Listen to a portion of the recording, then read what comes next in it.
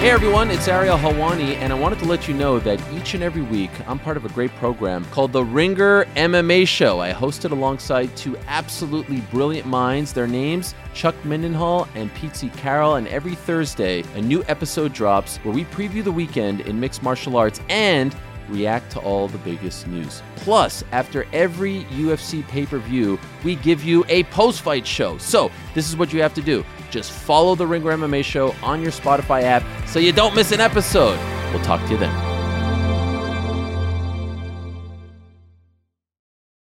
It's Off the Pike, presented by FanDuel. The road to the NBA Finals starts now, and FanDuel is the best place to get in on the action. Right now, you can check out the new and improved Quick Bets, which are back and better than ever for the NBA playoffs on FanDuel. Find what you're looking for faster and easier with more props right at your fingertips. You can check out live bets like 3-minute markets and exclusive live bets like quarter player props, player assist combos, and more. So download the app today and bet with FanDuel, official partner of the NBA.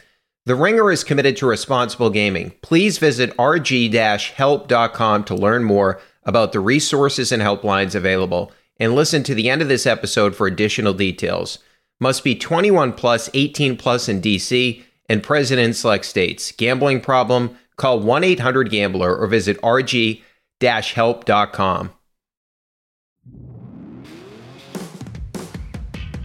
Welcome into Off the Pike. I'm Brian Barrett. We're going to be joined by Zack Cox in just a little bit. We'll get into the Jerod Mayo press conference from, of course, Wednesday afternoon. A couple of notes on that. First of all, Jerod Mayo did an interview with Steve Burton, and little bit of interesting news there in terms of what he revealed. He said, when he was asked about the draft coming up, he said, "What I'll say is this, we're going to draft the best player for a position that is very important. You put the pieces together," which Zack and I had a conversation about what the Patriots are going to do with this number 3 pick. I've said for weeks, they need to be taking a quarterback. So that was good to hear Mayo even joke around about that a little bit. And then the other note is, we talked with Zack before the news of Mike McCarthy, where Dallas is not making a coaching change. This was from Adam Schefter on Wednesday night. I hate this. I absolutely hate this from a Patriots perspective and from a Bill Belichick perspective, because as I've said, and I did this the other day on the pod, this was the most intriguing destination for Bill Belichick, and now he's not going to Dallas. I don't know what the hell the Cowboys are doing, but Jerry Jones, this guy continues to let Mike McCarthy continue to coach when they choke. They did it with Jason Garrett, so I guess this is just his thing. Best coaching class available right now in terms of Bill Belichick and Mike Vrabel and Jim Harbaugh, Ben Johnson. They're good with Mike McCarthy. Congratulations. The same thing will happen to the Cowboys next season. But anyway, so I'm upset about that. I did want to mention this briefly. Sean McAdam had an article at Mass Live on, what was it, Tuesday. So we didn't have a chance to talk about it yet, so I just wanted to mention some of the things in here. So we, of course, have been pissed that Tom Warner made the comment that the Sox were, quote, full throttle this offseason. He made that comment at Craig Breslow's press conference. Since then, the Red Sox have done close to nothing. They traded for Tyler O'Neill, and they signed Lucas Giolito. So Warner talks with Sean McAdam of Mass Live. So he was asked about the full throttle comment. He said, maybe that wasn't the most artful way of saying what I wanted to say, which is that we're going to be pressing all levers to improve the team. I have a question about this. What is the fucking difference? You said you're full throttle. Now you're saying you're pressing all the levers. I don't really understand what the difference is in terms of what Tom Warner said and now what he's trying to clarify in terms of his comments. He went on to say, we felt very strongly that we're going to compete for, or I should say, we felt very strongly that we were going to compete for Yamamoto's services. But in the end, he went to another team.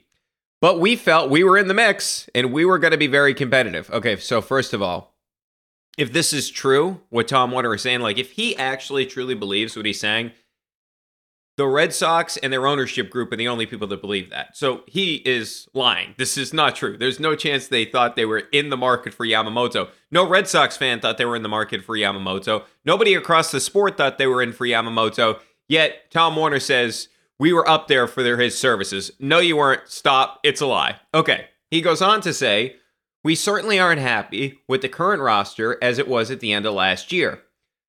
So if I was going to say it again, going back to his comments that he clearly wants to clarify, I would say that we're going to be pressing all levers and we weren't going to be happy with just one method. That includes free agency, trade, or talent from AAA, AA. I think that's what I meant.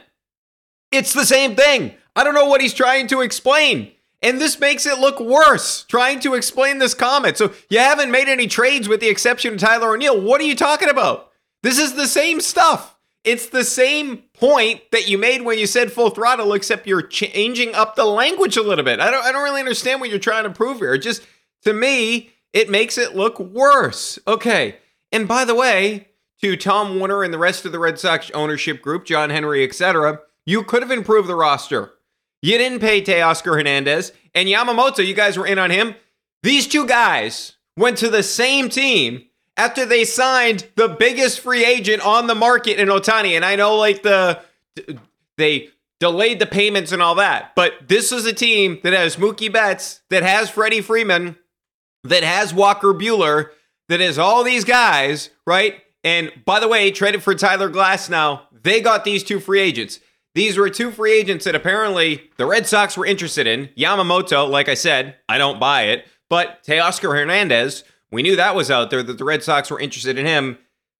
You didn't do anything. You didn't do anything whatsoever. And so you could have improved your roster, but you didn't do anything with those players that we mentioned.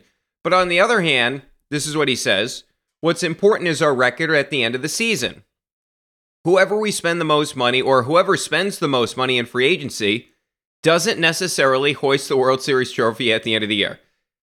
Yeah, no shit, but it actually helps. Like, look at what the Rangers did last year, right? But anyway, here's the whole point with this, is you're saying this, it doesn't mean that, hey, if we spend the most money, we win a World Series.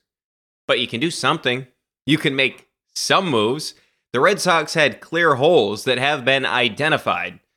They have no right-handed power. 79 home runs from right-handed hitters last year, 26 in Major League Baseball.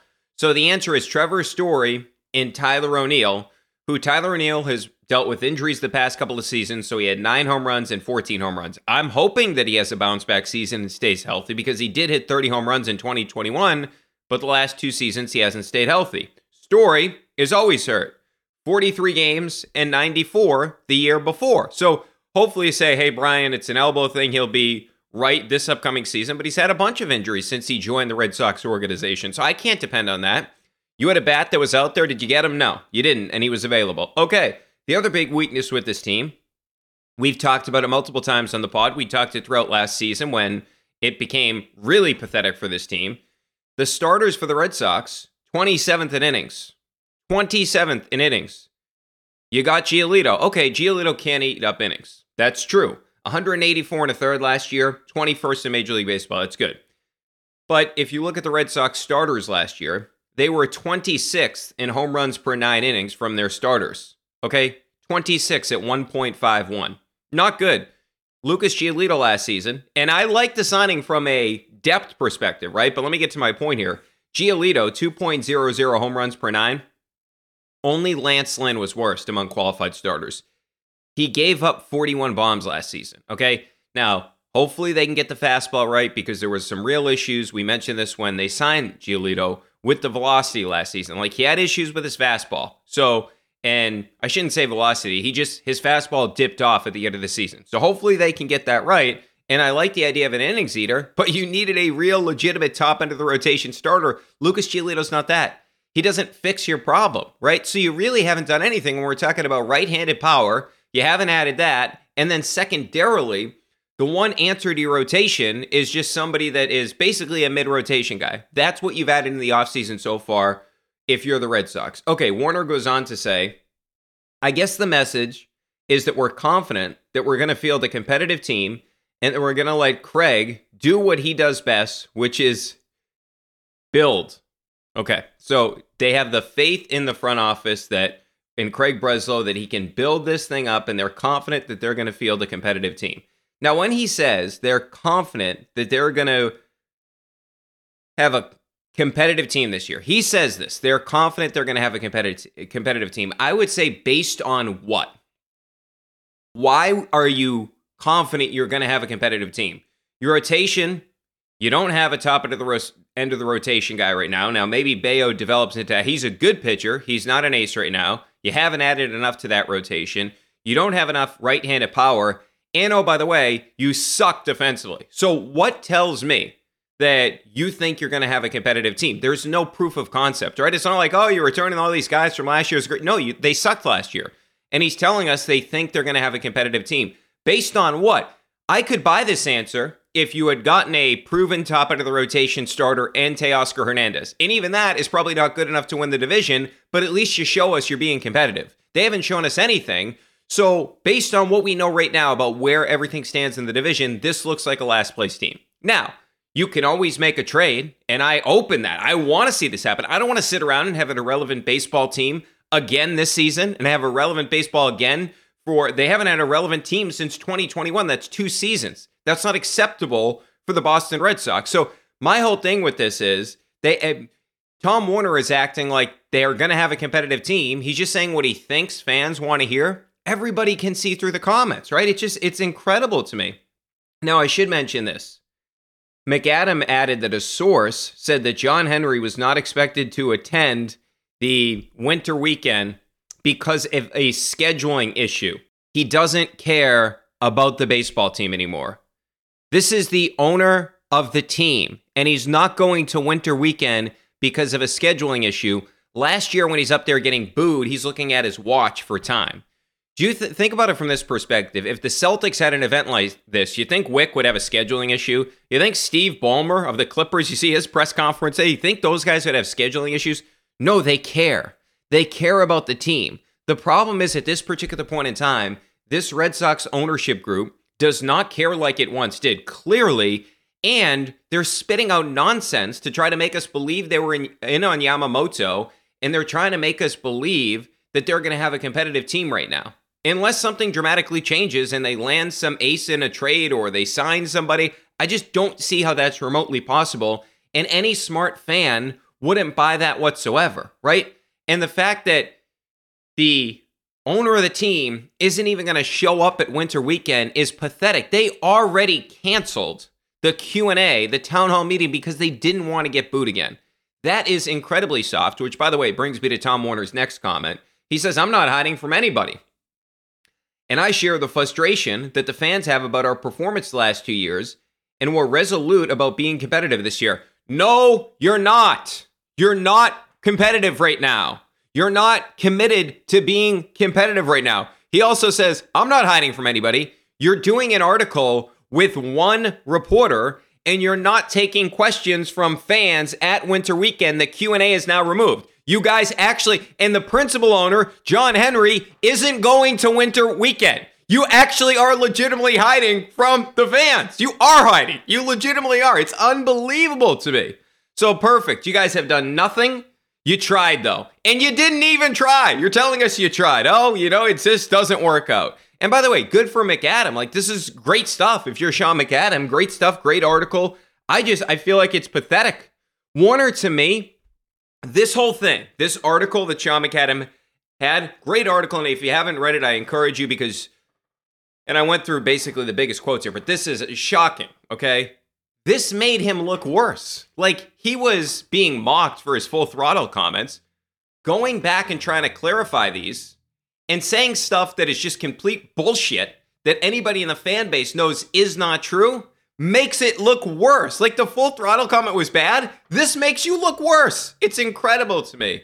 Oh, unbelievable. Okay, so quick transition before we get to Zack, to the good team in town. And the Bruins are good too, but the Celtics improve, of course. The Bees, they've been really good this year. The Celtics have been really good this year. Red Sox and Patriots, different scenario, right? And we'll get to the Patriots in a second because I actually feel more optimistic about them going into the future right now than the Red Sox with this ownership group. But nonetheless, just with the Celtics, they get to 20-0 at home, which is awesome. By the way, entering tonight, 124.2 offensive rating at home, first in the NBA, of course. 15.6 net rating, first in the NBA. They are blowing teams out. In the first half at home this season, they were averaging prior to tonight 63.9 points, first, tonight 70, 9.2 made threes, first, tonight 13 against this San Antonio team that is just pathetic. 51.4% field goal percentage first. Tonight, 60 in the first half. And then 42% from 3 in the first half this season at home, 68.4% tonight. I mean, they were lights out, right? So, and by the way, 6 players on the Celtics entering tonight are shooting north of 40% at home. Hauser, Horford, White, Jalen, Drew, Pritchard. I really do appreciate this. Like, the players are into protecting this, and of course, the big one comes up on Friday night against Denver, but they're big into this. The crowd is into this. The Celtics have struggled in the past at home in postseason games. We talked about that with B-Rob the other day, so it's great to see. And another great thing about the Celtics is they blow out bad teams. So they're now 13-1 against teams in the bottom 10 in point differential. That only loss was that weird Charlotte game. And if you look at the numbers entering tonight via cleaning the glass, 121.8 offensive rating, a 105.5 defensive rating, plus 16.3 net. And you can say, well, hey, Brian, you're supposed to blow out bad teams. Yes, but they didn't always do this last year. They would play around with their food and they'd lose games, like a random game to Chicago or Orlando when Orlando wasn't good, right? OKC was not a great team last year. They were losing to them by like 50 points. They lost to the awful Rockets last year. So this is something I appreciate. The fact that they are taking this seriously against a team like the Spurs or whoever it is, and they just blow them out. They don't mess around anymore. Okay, just a couple of things I wanted to mention briefly. I like the fact that Drew Holiday, back-to-back games now at 22 points. The other night, and we talked about this briefly, is when a guy is out of the lineup, you see Drew being more aggressive. We saw that 2 nights ago, or I should say, Monday night at this particular point in time, the game against the Raptors, and then we saw it in this game against the Spurs where he goes 8 of 14, he's 6 of 7 from deep, 22 points. So now the last 2 games for Drew, he's 15 of 28 from the field, 53.6%. He's 10 of 13 from deep, 76.9% after the 6 of 7 tonight, 44 points, back-to-back games of 22 points. And I just feel like it's important for Drew. All you ask him to do defensively, right? He sacrificed so much, so I love to see him have back-to-back big games offensively because it's something we don't always get to see with Drew Holiday because, of course, he has a more important role where he's like the quarterback of this defense. So I'm just happy that Drew gets this opportunity. One thing I wanted to mention about Jalen because we talked about Jalen a ton lately. So there was this one play in the first quarter where he just went through Sohan in the lane and hit a little floater, if you will, but he was able to absorb the contact and hit it. At the time, it made the game 25-17. So I was like, you know what? He's really, whenever he gets into the paint and the non-restricted area, right? So a lot of people call it like the upper paint. So anywhere in the paint that's not in the restricted area. I'm like, it feels like he never misses from there. So I looked at when he kind of had this big stretch so far this season where at the beginning of December, that's when he really started to come on. And if you look at since the beginning of December, entering tonight, 51 of 86 in that upper paint area, if you will, 59.3%, which is just a wild number. Of players with at least 60 attempts during that stretch, only Chet, who is a 5, and Tyus Jones, who does have a great floater game, but I'm surprised Tyus Jones is there. Only those guys had better numbers in that area. So that just shows you how elite he is in that area. By the way, tonight, 3 of 6 from there. It actually hurt his numbers a little bit. But that is something that is really good going forward with the Celtics team. Just a slight digression. Ordinarily, I don't talk about other teams that much. But Greg Popovich, man, I don't know what's going on with that team. And I tweeted out, I feel like legitimately bad for Wemby. And I know that they don't want to rush things along or like that. Like they don't want to rush you to make a dumb trade. We've seen organizations do that before. Like the Pelicans did with Anthony Davis, where they were just going all in trying to win right away. I totally understand that. But man, they haven't helped this guy at all this season. You look at the Spurs played 465 minutes. This is prior to this game, of course, with Wemby and Sohan on the floor together without Trey Jones, their point guard, because they weren't starting Trey Jones. And during that stretch, they had a 102.4 offensive rating. Portland has the league's worst offense at 107.1.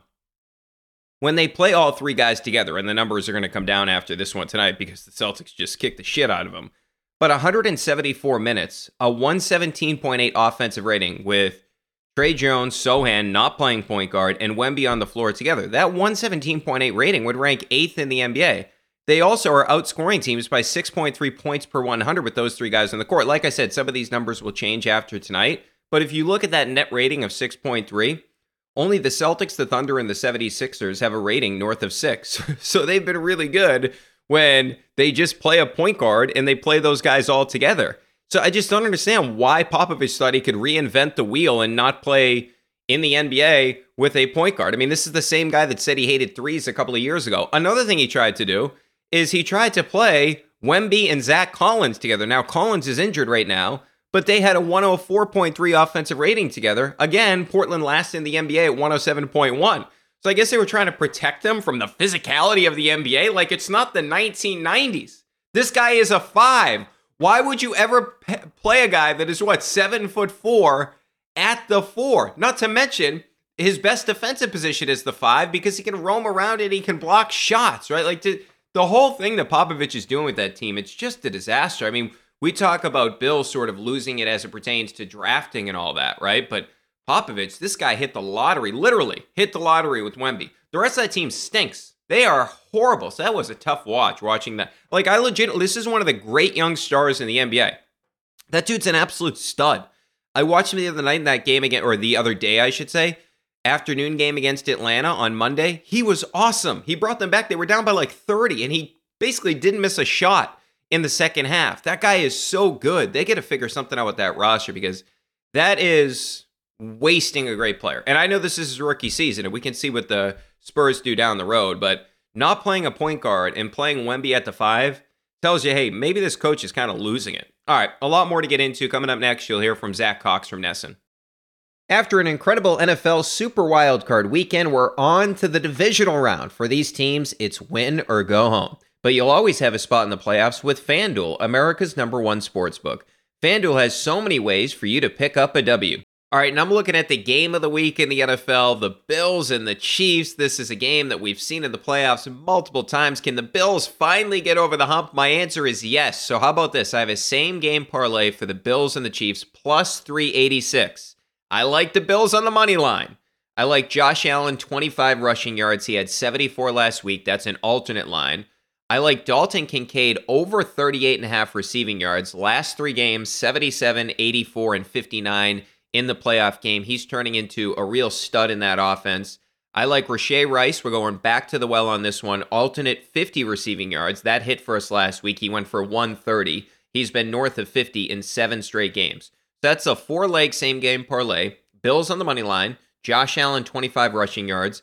Kincaid over 38.5 receiving yards. And Rashee Rice, 50 receiving yards. So if you want to follow my picks, go to FanDuel right now. New customers get started with $150 in bonus bets guaranteed when you place your first $5 bet. Just visit FanDuel.com/Pike to join today. That's FanDuel.com/Pike. Make every moment more with FanDuel, an official sportsbook partner of the NFL. Must be 21 plus and present in select states. Gambling problem? Call 1-800-GAMBLER or visit theringer.com/RG. $5 pregame money line wager required. First online real money wager only. $10 first deposit required. Bonus issued as non-withdrawable bonus bets that expire 7 days after receipt. See terms at sportsbook.fanduel.com. Welcome back into Off the Pike. We watched the Jerod Mayo introductory press conference today. Joining us now to break that all down, it is Zack Cox. Zack, what's going on, man? How are you? I'm good, Brian. Thanks for having me back. It's been a little while. Yeah, well, we got a lot to talk about, man. This offseason is obviously already off to a crazy start with Belichick mutually parting ways. Right away, we get the news that Jerod Mayo is the next head coach of the team. And then today, Wednesday, we finally get the press conference from Jerod Mayo. All right, so let's start with the biggest piece of news that came from the press conference.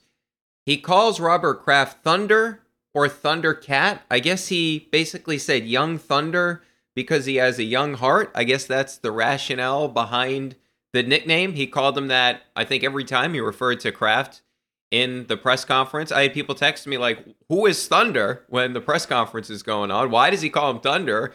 So I guess that's basically the only rationale he gave us, right? Young heart, is that what you picked up from that? So what do you make of the nickname? Yeah, I think it was Young Thundercat is the full complete nickname. Not really sure what that's all about, where that came from. It's not something I've personally ever heard before. And it was a little surprising watching that press conference. You thought it was maybe a little like kind of throwaway joke, like an inside joke at the beginning. And then, every time he referred to Robert Kraft, it was Yeah, me and Thunder were talking earlier about the vision for the team. I was like, I guess this is going to be a thing. I guess Robert Kraft is no more RKK. He is now Thunder. So, I mean, if you're asking for nicknames for yourself, Thunder is a pretty good nickname. So I'm sure Kraft is okay with that. Thunder is definitely solid. My hunch is that Bill Belichick didn't have a nickname for Robert Kraft. I'm guessing that he just called him Robert. I don't think that he had any nicknames for Robert Kraft. All right, Yeah, so Robert, or just kind of a general grunt in his direction. Yeah. yeah, yeah, that's true too. All right, so there was a clear effort to recognize that Bill had an influence on Mayo, but also he wanted to separate himself from Bill. I thought he joked around at the beginning where he said when he took the job in the business world at Optum that he needed a break from Bill. That was why he went to the business world before coming back to coach. He also mentioned titles are important to him with his coaching staff, and he said that's no knock on Bill. He also said he's not trying to be Bill, which I think that's smart, but I also think the coaching staff is important, that he mentioned that titles are important, because obviously he lived in this Patriots coaching staff world where at times there weren't titles, right? I mean, we've seen it multiple times throughout the Belichick era. So I think he was trying to give Bill his due praise, but I also think it's important too, like he's the new head coach of the team. He has to have his own philosophies on things, and he's been around when other guys experienced things where they didn't have the title of, oh, I don't know, defensive coordinator, that he thinks that's important. So I did like that he came out and he said that right away. I did think it's funny that he said, it's no knock on Bill. Yeah, I think it was the main theme of the press conference to me was, as you mentioned, kind of paying respect to Bill Belichick. I'm sure what Mayo learned under Bill is going to influence a lot of what he did just because he spent so much time under him, both as a player and as a coach. And given Belichick's stature, you'd be an idiot to not use that to kind of inform your future decisions. But it was very clear from him that he's both one saying, I'm not going to be Bill, which a lot of former Patriots assistants have kind of tried to stress when they get new head coaching jobs. Not all of them are able to succeed in that as well as they would like. But also just from an organizational structural standpoint, you mentioned the coaching staff. It does sound like he plans to hire an official offensive coordinator, an official defensive coordinator, an official special teams coordinator, which, you mentioned he says titles are important.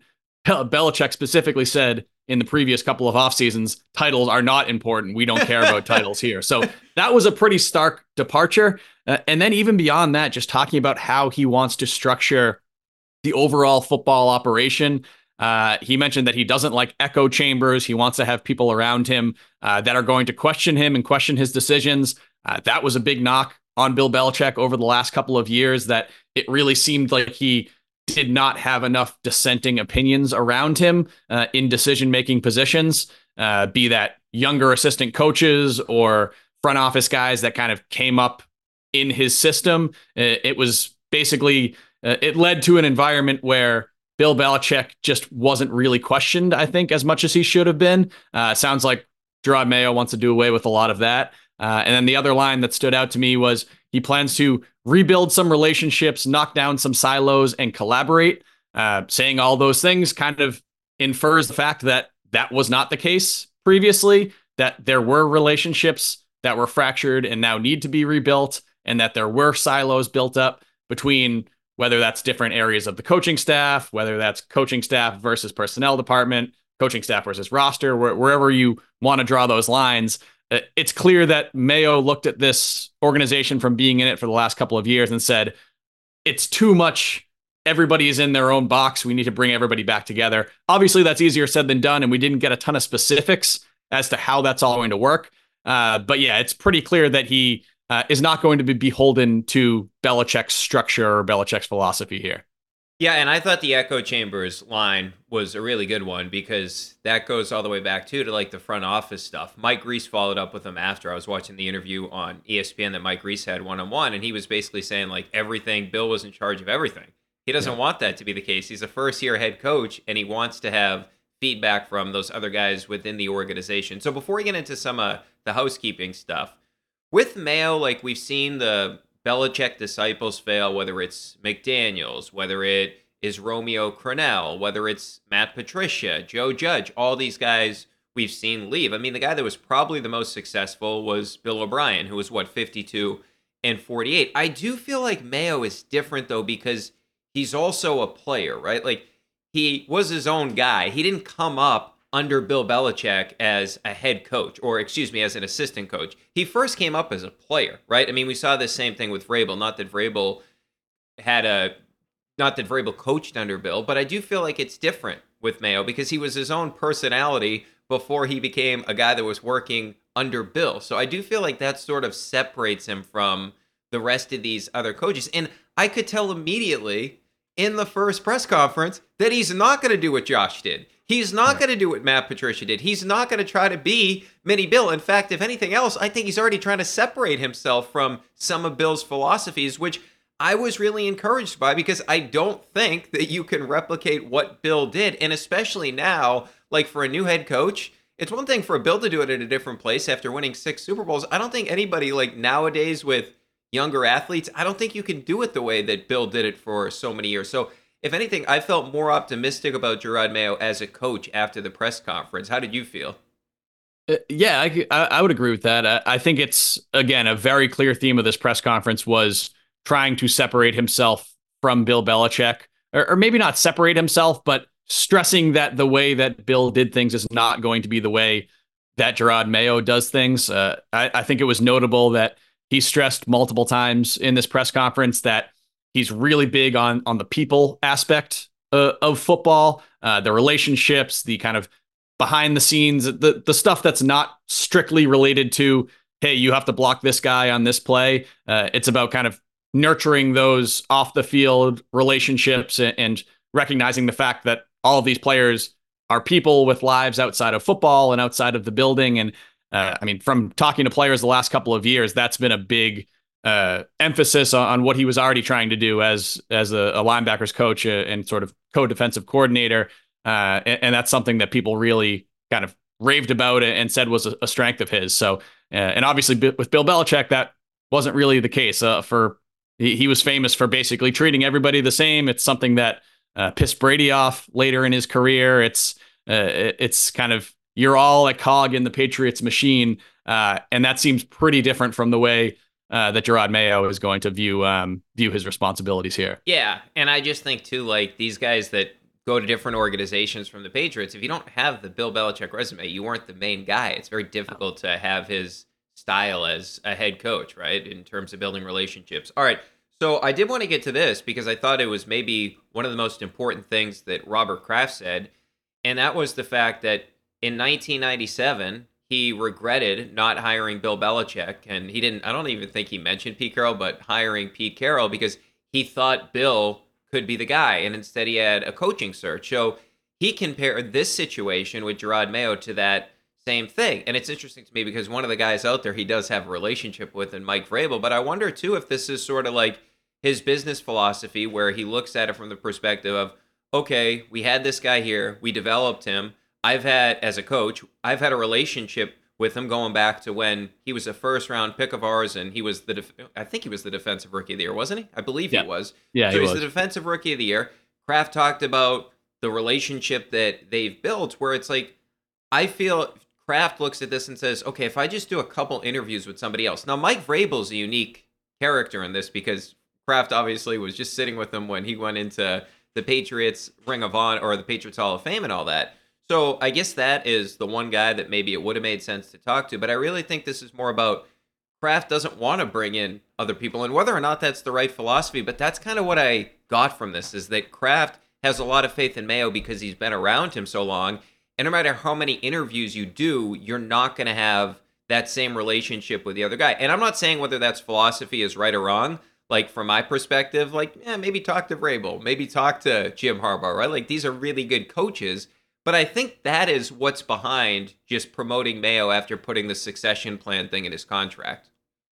Yeah, kind of ricochet shots at both Bill Parcells and Pete Carroll in that answer that Kraft gave, basically saying, yeah, like, I really hated working with that last guy. And obviously the next guy we got didn't really work out. So I regret not making that move at the time. But yeah, it's really I mean, Kraft even said it. He said, I went with my gut. And it's a gamble. It's absolutely a gamble. installing a guy who even someone as well liked and well respected as Jerod Mayo is, installing a first time head coach who has never done the job before without evaluating options that could potentially be better options. If it doesn't work, it's going to be a very easy second guess saying, why don't you at least like bring in a couple other guys in, get some differing perspectives, maybe you'll be surprised during the interview process and say, man, we really love Jerod, but we can't pass on XYZ. Right. So I think that's going to be a valid second guess if this doesn't work out. But it was clear that this was what Robert Kraft wanted to do. According to him, he's known for several years that he wanted Jerod Mayo to succeed Bill Belichick. It's another part of the risky move aspect of it is that, according to all reports, this wasn't supposed to happen this year. The plan was for this to happen next year at the earliest, because ideally, if the Patriots hadn't completely bottomed out this year, maybe Belichick has a chance to catch Shula in New England next season, then retire, then Jerod Mayo steps in as the kind of more seamless succession plan. Obviously, the way the season transpired pushed everything up a little bit. So you're trusting a guy that, even though you wanted to, again, hasn't done the job before and is doing the job a year before you wanted him to be doing it. So there's a lot of risk involved in this decision, but it was very clear that Kraft said he really didn't waver from everything that we've heard and everything that he said. He said, hey, Mayo's my guy. I'm going with him, even though the path to get there might have looked a little bit differently than I'd planned. Yeah, I'm with you too. And because I look at it from the perspective of, okay, well, when new information is presented, like they wanted Mayo to be the head coach, then you have to alter your thought process, right? When a 3-time Super Bowl champ from the Patriots is available and Mike Vrabel is a proven head coach, that makes it a little bit more interesting. And if it was just a clean break from Belichick after next season, we have a historic like market for coaches, right? The guys we mentioned, Jim Harbaugh, Vrabel, like Pete Carroll may not even get a job, and this guy's won a Super Bowl and a national championship. So I think it's a unique set of circumstances. And I certainly don't. I thought that they would at least talk to other guys, but the reason I mentioned that earlier is I just think that's probably what Kraft decided. Is he made up his mind, and this is how he handles his business, and this is how he's going to handle the Patriots. And you're right. I mean, this is a massive risk, because if Vrabel goes to somewhere and has success, Harbaugh goes somewhere and has, and look, maybe Harbaugh wouldn't even want the job, but I think Vrabel's the one that we're always going to be comparing things to Belichick, right? Not that anybody can live up to that standard, but what Bill does is in his next place. But I also think in some areas, we're going to be saying, hey, what does Vrabel do in his next place as well when we talk about Mayo? All right, I did want to move to the front office stuff, because Kraft was asked who will have the final say in personnel, and he said in the short term, we're looking for collaboration. That's the buzzword from the press conference. Before the key decisions need to be made, we will appoint someone. Okay. He also said he wants to vet the holdovers thoroughly before external candidates. But if you look at this now, it's kind of risky to do that, right? Because these external, like you never got to talk to Adam Peters. He was off the board, and he was considered to be the best guy on the market. He's off the board. So I think there is a little bit of a risk there. And the other thing that I would say is, the front office, this is so important for the Patriots going forward here. The biggest problem that Bill's had recently is the drafting, is the free agency. I mean, we've gone over it countless times. So all these guys were brought in by Bill that are working in the front office right now. So the Crafts, or at least Robert making this known today that this is the idea. How do we know? How do you know that these guys are good? How do you know that these guys weren't giving Bill some of the information that wasn't great? I mean, 2023, I feel pretty good about that draft when we're talking about Gonzalez and Keon White. Mario Douglas has been a find. You look back to 2022, I mean, you essentially got nothing out of that draft, right? That was just 2 years ago. So to me, this was the more concerning thing, where it's like, oh, we got to see what we got in-house. And, you know, there had been some reporting that they'll just let Elliott Wolf and Matt Groh, like, essentially run the draft. Is that what you think is ultimately going to happen? Is it just Elliott Wolf and Matt Groh running things? Because to me, like, at least Elliott Wolf has a different background, where he was with the Packers and he was with the Browns before coming here. But the Groh thing, that like scares the shit out of me. Yeah, and that's what it sounds like. It would not be. There are examples in the past of a team making a regime change, changing the coach, letting the previous front office go through the draft, and then making some changes at the GM level and in the personnel department. You can see kind of the rationale behind it because, hey, these guys, you have a whole department that's been doing work, preparing for this draft for a whole year. Maybe you feel better about that than bringing in a new guy and his whole staff and having them cram for 2-3 months. That said, I share your concern about if Matt Groh is the one leading this whole draft process. As you mentioned, that 2022 one was his first draft in that level. It's always kind of nebulous of who. I mean, obviously Bill had the final say, but what the kind of hierarchy was below him there. But I've heard that he was the one really driving the Tyquan Thornton pick, which kind of has to be a little bit concerning given what they need at wide receiver this offseason and just how many of the moves they've made in recent off seasons, excluding obviously some of the seemingly promising picks they made last year, just didn't work out. So you're basically with this setup, it's Kraft saying, I think Bill was the problem, basically. Remove Bill, everything else stays the same. We're going to improve. And maybe that is the case. Maybe this really leads to some true collaboration that wasn't there in the past, where kind of differing viewpoints lead to kind of a better result in the end and a better draft class and whatnot. But that's again, it's a gamble. This whole thing is a serious gamble by Robert Kraft saying, let's take out the best head coach of all time, keep everything else essentially status quo for the time being, at least. And that's what will get us back to where we need to be. Again, maybe it works out, but and maybe again, there is still time for them to make some changes in the front office. And Kraft did say that they're going to interview some external candidates at some point. But to me, the sense I got from his answers to some of those questions was his preference would be to not bring in an outsider to run the personnel department. It seems like it's basically going to be, I want to see if our guys can do it. And if they can't, then we'll bring somebody else in. But it did seem like he wants to keep as much continuity there as possible. Yeah, it's like, hey, guys, now if we really collaborate instead of fake collaborate like they did, remember when they were making that draft pick a couple of years ago? I think it was Mac Jones. But They're talking about, hey, if we really collaborate, we'll get this right. It was just the Belichick guys, the problem, which I'm sorry, like I refuse to believe that Belichick was the only problem in the front office. And now you have everybody but Belichick still here as of right now, which to me, it's just, that could be really a cause for a concern. And the Matt Groh thing, he had that awful press conference too. Remember that, Zach? That was like epic. You want fast guys, you draft Tyquan. You want tough guys, you draft Cole Strange. Like that thing was horrible. And the Cole Strange pick looks horrible now too. I know he unfortunately was dealing with an injury, but he's older too. I mean, he's not like a young player for when he was drafted. All right, so Mayo also said he's deciding whether to open up an offensive coordinator search, and he's evaluating the staff that he inherited. So I think this, in one sense, it's a good thing because Bill O'Brien, I ran through it last week at some point on one of my pods, he's never had a top 10 scoring offense as a play caller, if you will, outside of the year with Tom Brady. That's it. Even with Deshaun Watson, never had a top 10 offense in terms of scoring. And look, he had some quarterbacks in there that were not the best, the Brian Hoyers of the world, right?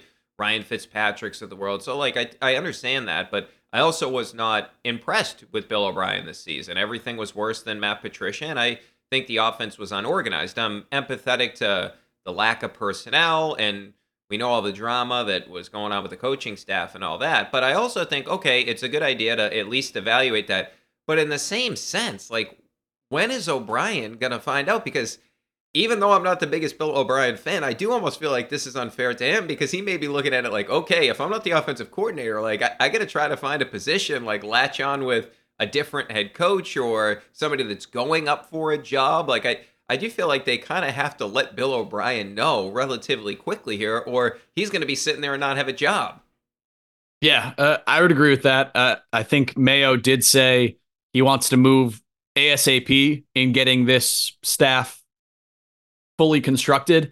It is still relatively early. I think he pointed this out as well. He's only had the job for about a week now, less than a week. I think somebody, I believe it was Jeff Howe over The Athletic, reported that the Patriots coaches are also on vacation this week. So maybe it's something that he doesn't want to bring everybody back in and start that whole process right now.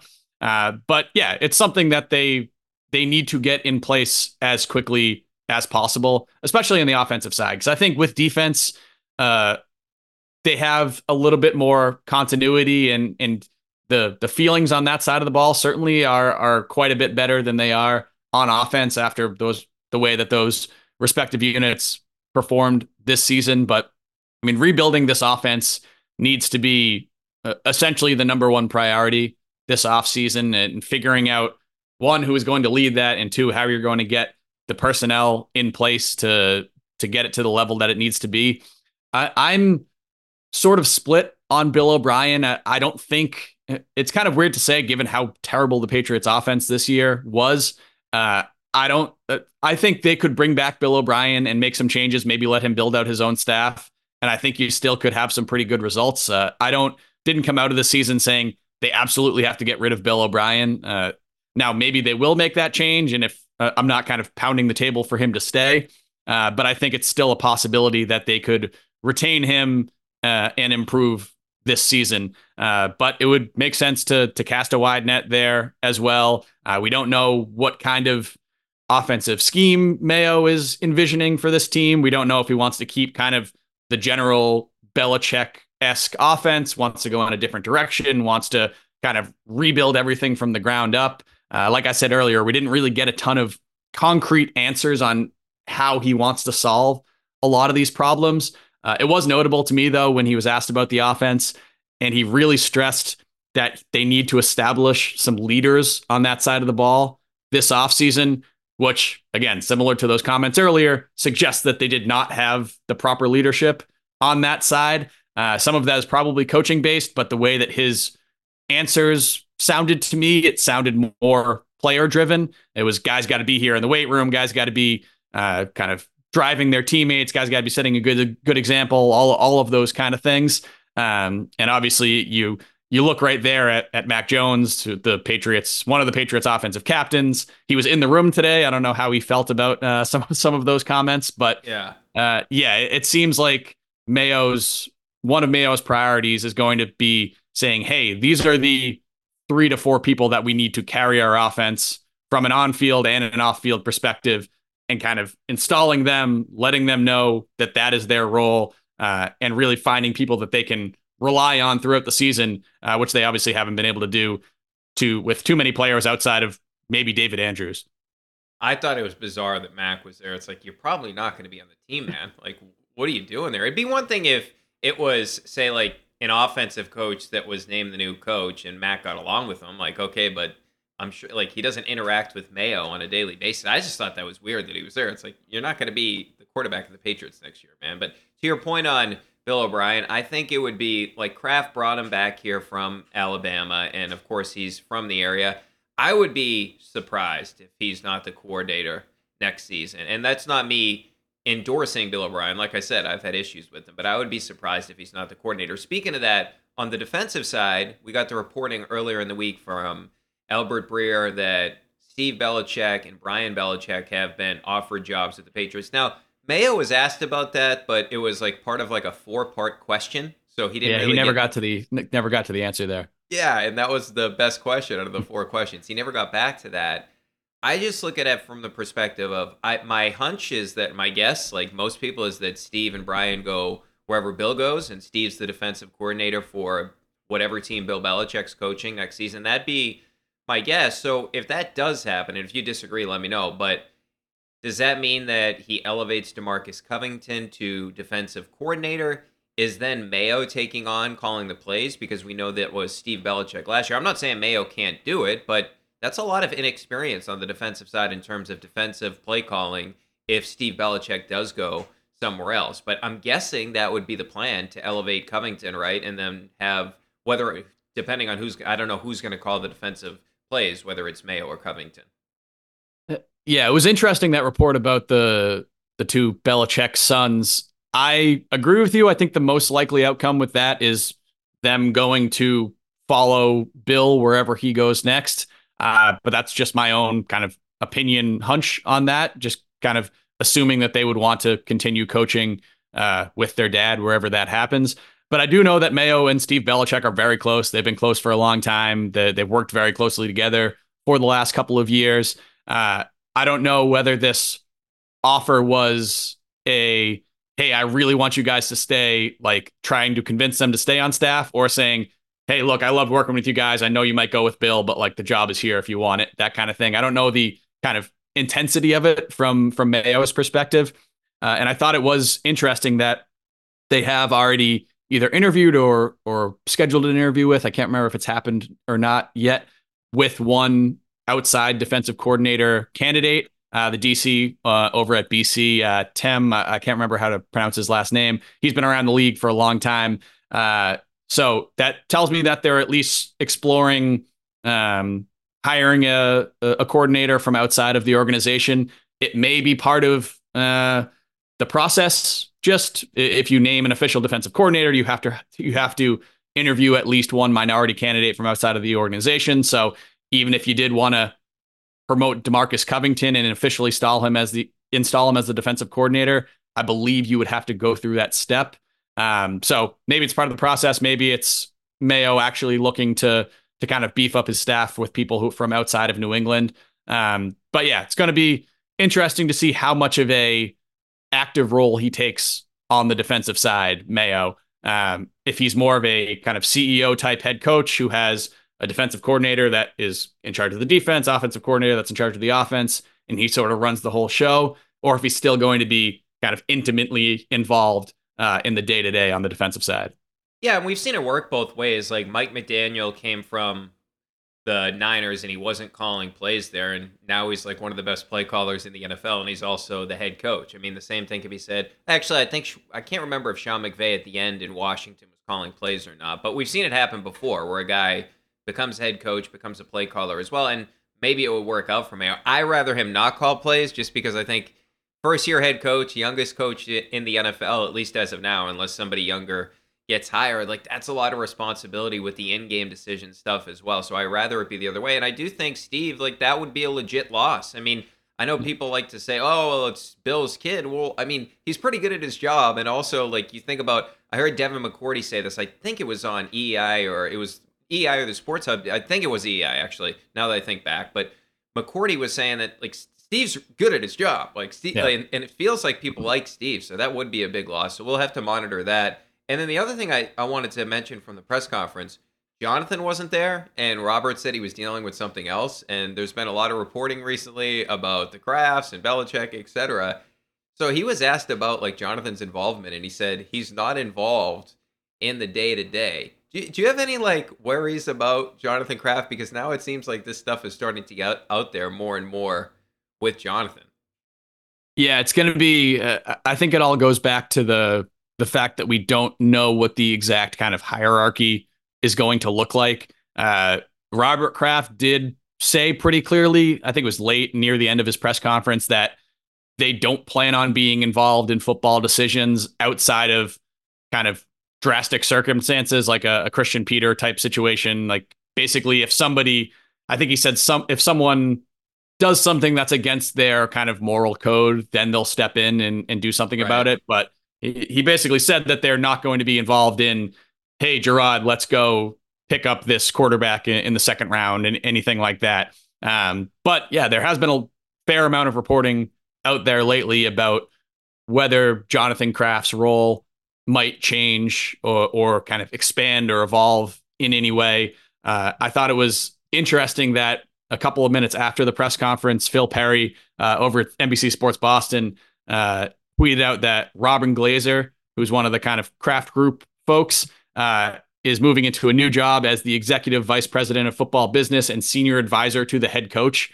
Don't really know what senior advisor to the head coach means. Yeah. I assume it means something significantly different with Mayo than it would with Belichick when someone like Matt Patricia was in that role. So yeah, again, all goes back to the fact that it's going to be very interesting to see how the Crafts structure everything around Jerod Mayo, because we know they wanted Jerod Mayo. We know they wanted him to be head coach. But at this point, we're still pretty in the dark about what the entire apparatus around him is going to look like.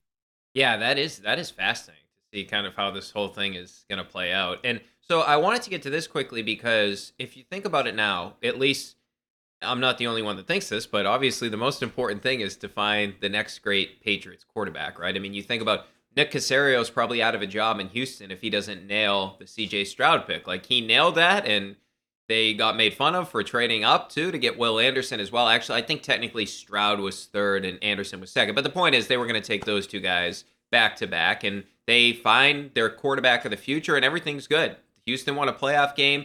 So that, to me, is like the most important thing philosophically. Obviously, they need to add weapons. I'll keep saying it in every pod. Maybe somebody hears me, draft or go sign T. Higgins, and then get your quarterback. So I do wonder, like, I feel like the most obvious thing, number 3, Jaden Daniels is there, take him. If Drake May's there, take him. As long as you like both those guys, right? Like, I mean, if they are really low on Jaden Daniels, they don't do it. But I keep saying on the pod, Zach, I've gone back. I'm watching all this Jaden Daniels stuff. Like, this guy's impressive. I really like him. But I wonder now, like, philosophically, is a Fields trade like on the table now for the Patriots? Because I know they weren't like super high on Fields when he was coming out, but maybe that changes now that we now have this collaboration, right? Maybe some people within the organization actually do like Fields. I don't know. But so from a quarterback thing, do you think the most likely scenario is they just take a quarterback with the 3rd overall pick? Or do you I mean, I know they're going to exhaust all options, but usually you don't see a lot of great options out there, right? Like, Fields isn't even going to go for a 1st-round pick. I think that's most likely the most likely scenario. It's all going to depend, and this is why the next 2 months or so are going to be so crucial.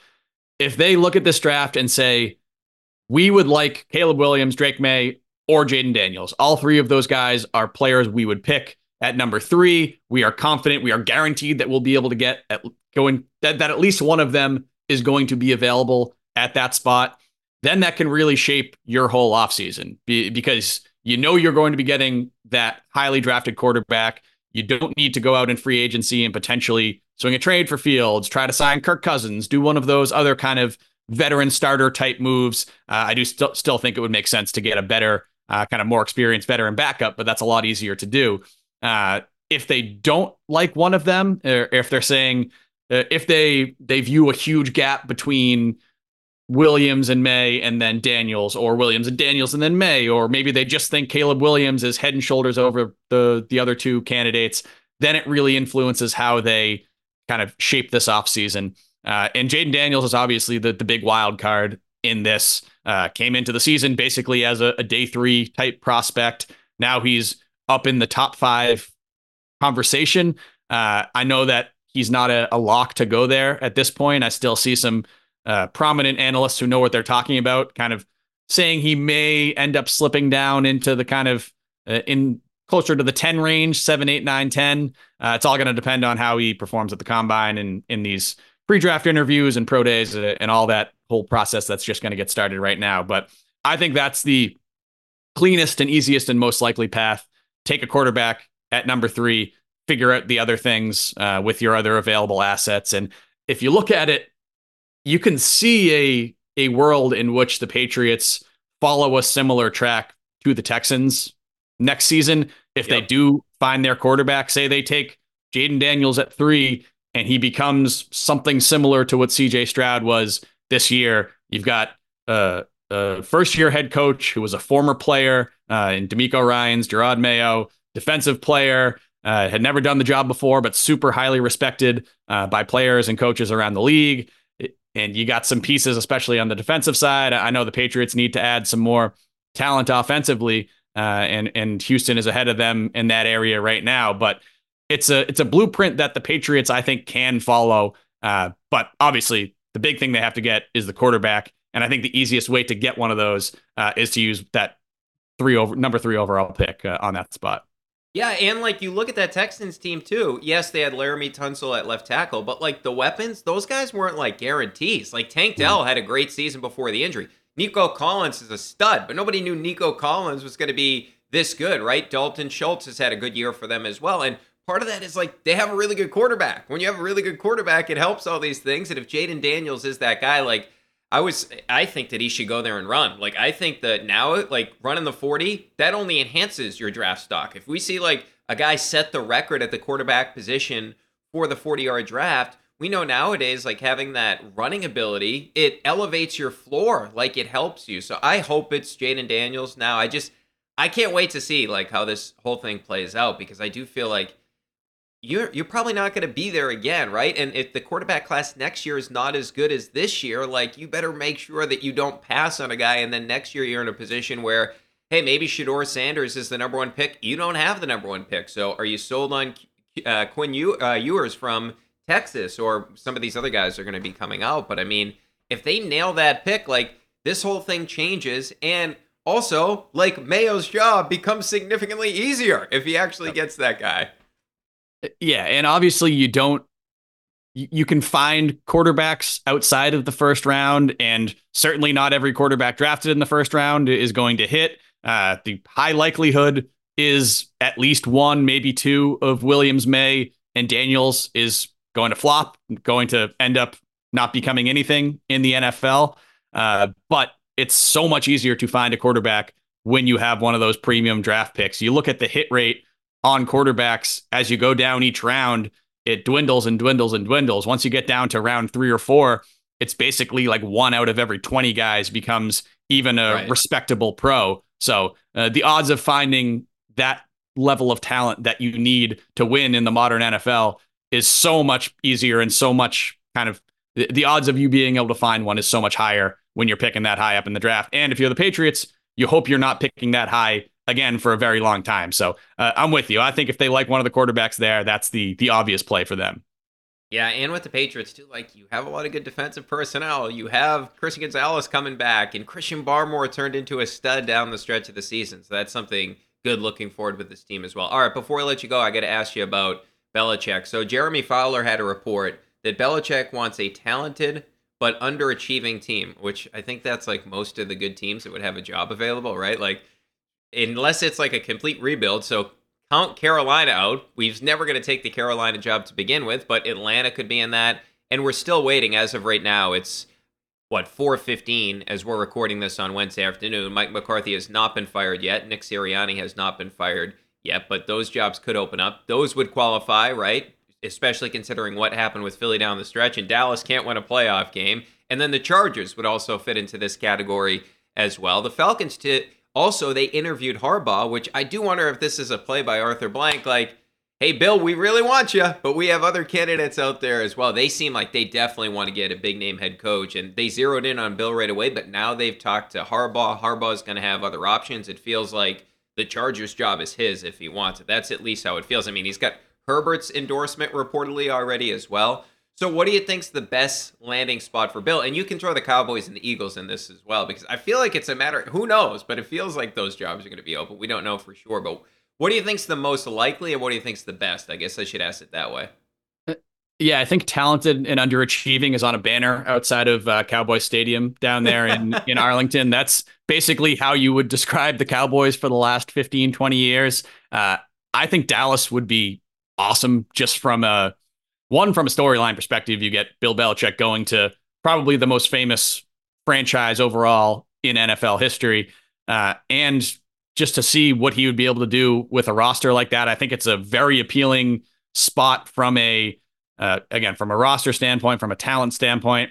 It's a question of whether he's going to be able to deal with Jerry Jones doing Jerry Jones things. But according to all reports, he does have a pretty good relationship with Jerry and Stephen Jones. So maybe that would mitigate some of the kind of undercutting that Jones tends to do to his head coaches. I think that is the most fun spot. And I think that's the spot that he would be set up the best to win right away, which I think is probably his number one goal going through this. He wants that record. He doesn't want to do a total rebuild by any means. Obviously, the organizational structure is going to have to work out in his favor. And certainly from a financial perspective, I can't imagine he's going to go to a team that's not willing to pay him what he believes he's worth. But I think the Cowboys make a lot of sense. I think the Falcons make a lot of sense. They don't have the quarterback. I think that is a big issue when you're looking at head coaching jobs. Maybe they're able to get that during this draft. Maybe they sign Kirk Cousins. Maybe they do something like that. But I think the quarterback question there would give me a little bit of pause if I'm Bill Belichick. Obviously, you got basically everything else covered, especially on that offense. But it's a very difficult kind of puzzle piece to stick in there.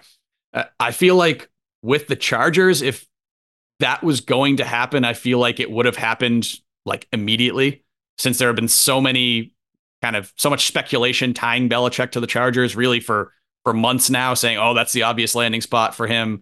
And we haven't really, that wasn't something that's happened or really been even hinted at since he's been on the open market. I don't know. I think every team that has a head coaching vacancy should be interested in Bill Belichick at the very least. But I think if I'm ranking them, I would still put Dallas at the top of the list, even though, again, as you mentioned, it is not yet opened. And I don't think I haven't seen any updates since we've been recording here. Yeah. Yeah, I'm with you, man.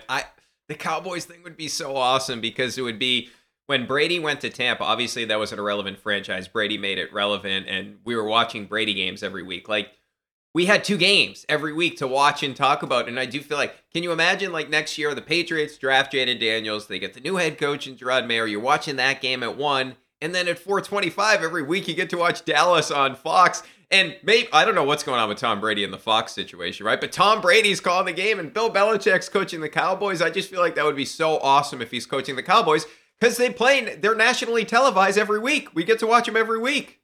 Yeah, they'd be in prime time. They'd probably change the rules to put them in prime time more often than they're allowed to this year. They'd have like 9 primetime games next year. That would be awesome. Hey, any chance the Patriots now could be on Hard Knocks, right? They can't now, or they could if they volunteered. Because they hired a new coach. If you have a first year, yes. Right.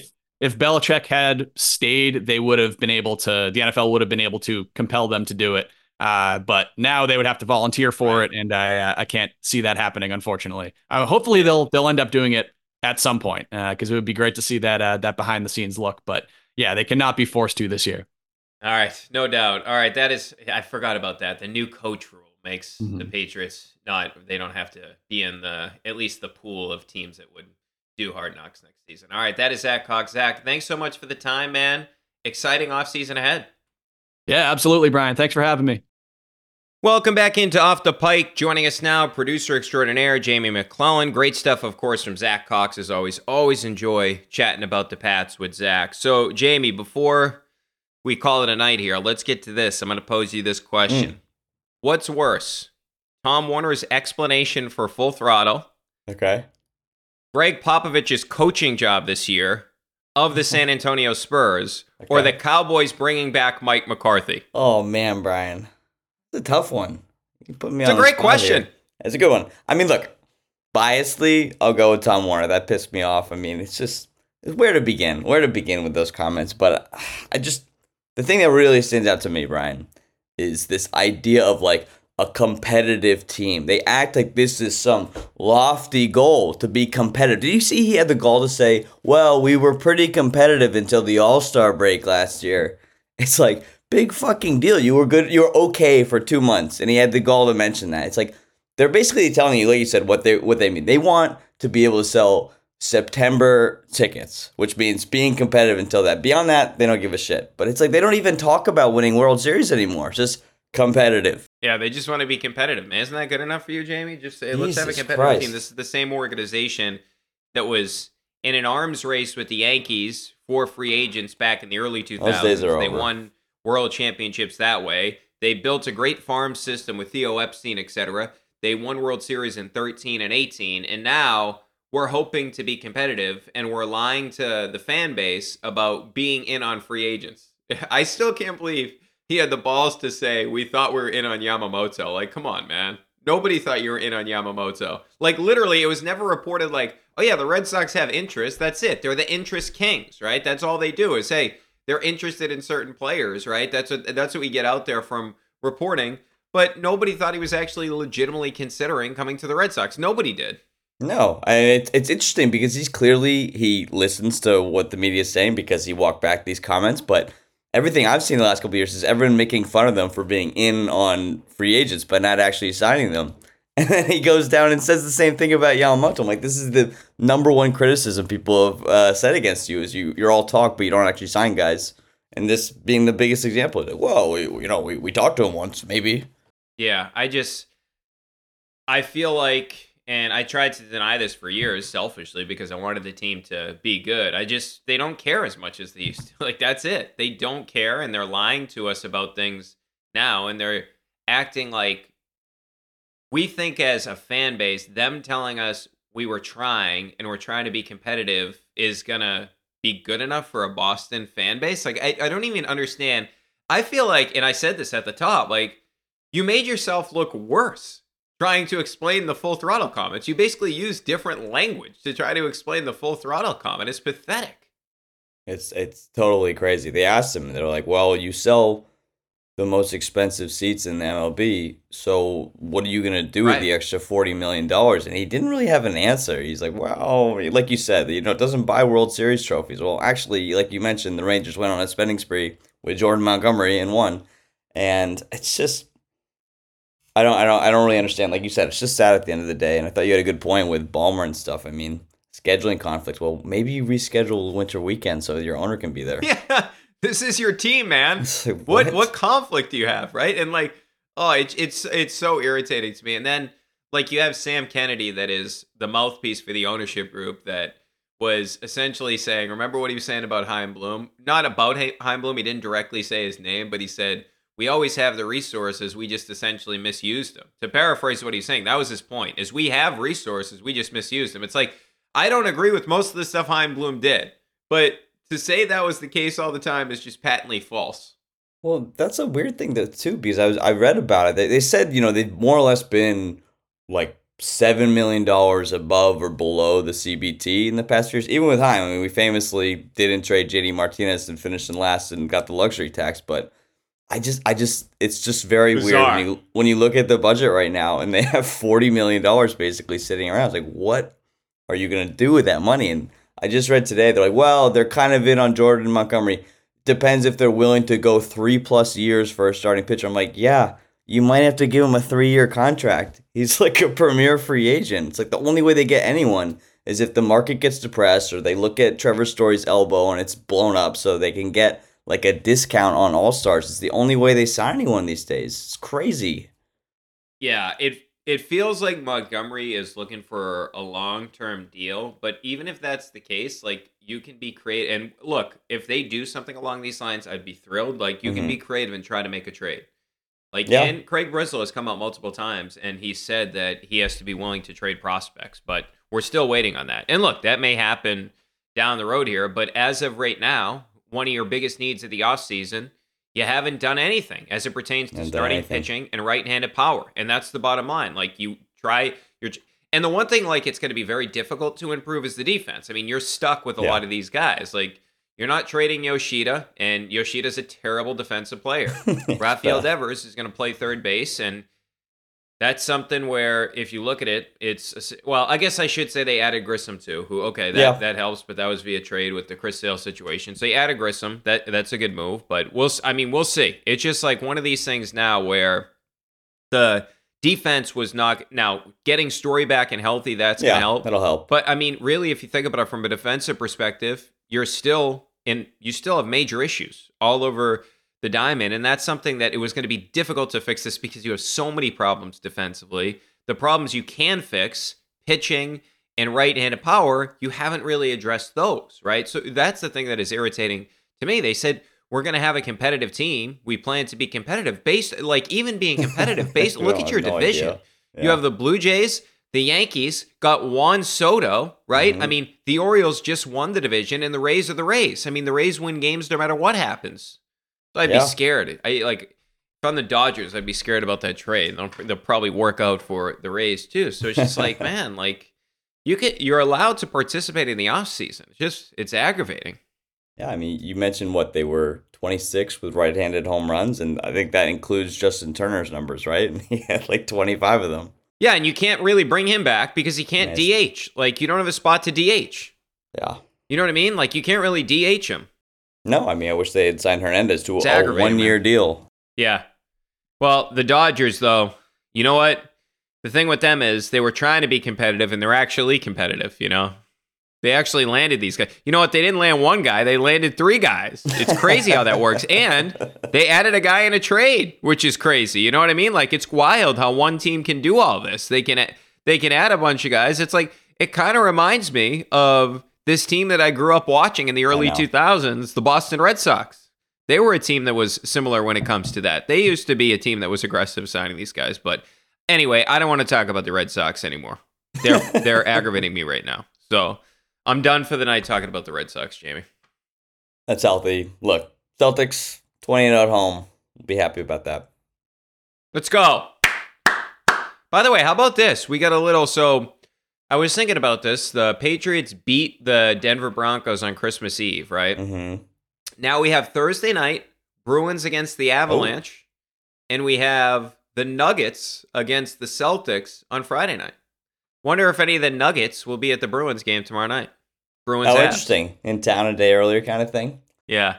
They've been on the East Coast because they played Philly on Tuesday, and their next game is against the Celtics. They didn't travel back to Denver. I mean, that would be stupid if they actually did. I can't imagine they did that, right? So they probably been in either stayed in Philly for a couple of nights or they went to Boston. So maybe they'll go to the game. Well, Brian, we got to get you in the Garden tomorrow night. You got to spot Jokic. Say what's up. Yeah, I'll see what's up with Jokic. I'll say, hey, Nicola, why don't you have a couple drinks here, man? Yeah, well, have a couple drinks. Mix a couple adult beverages in, so he's hung over for the game. I like that. That'll be fun though Friday. I'm excited for that game. Yeah, I am too. I'm fired up to see it, man. Try to get to 21-0. All right, Jamie. Good stuff, man. Thank you, Brian. Good night. All right, as always, make sure to get your voicemails in 617-396-7172. Email your thoughts and questions to offthepike@gmail.com. The plan is to record after the Celtics and the Nuggets on Friday night. I mean, if we get breaking Belichick news, obviously we'll record before then, but that's the plan as of now. We'll record after the C's and the Nuggets on Friday night. Cannot wait. Thanks to Jamie McClellan and Steve Cerruti for producing this podcast, and we'll chat in a couple of days.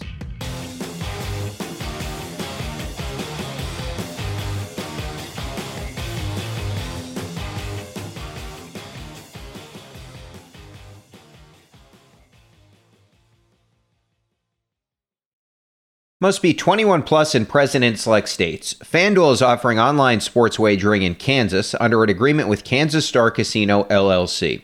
Gambling problem? Call 1-800-GAMBLER or visit FanDuel.com/RG in Colorado, Iowa, Kentucky, Michigan, New Jersey, Ohio, Pennsylvania, Illinois, Tennessee, Vermont, and Virginia. Call 1-800-NEXT-STEP or text NEXT-STEP to 53342 in Arizona, 1-888-789-7777, or visit ccpg.org/chat in Connecticut, 1-800-9-WITH-IT in Indiana, 1-800-522-4700, or visit ksgamblinghelp.com in Kansas, 1-877-770-STOP in Louisiana, visit mdgamblinghelp.org in Maryland, visit 1800gambler.net in West Virginia, or call 1-800-522-4700 in Wyoming. Hope is here. Visit gamblinghelplinema.org or call 800-327-5050 for 24/7 support in Massachusetts, or call 1-877-8-HOPE-NY or text HOPE-NY in New York.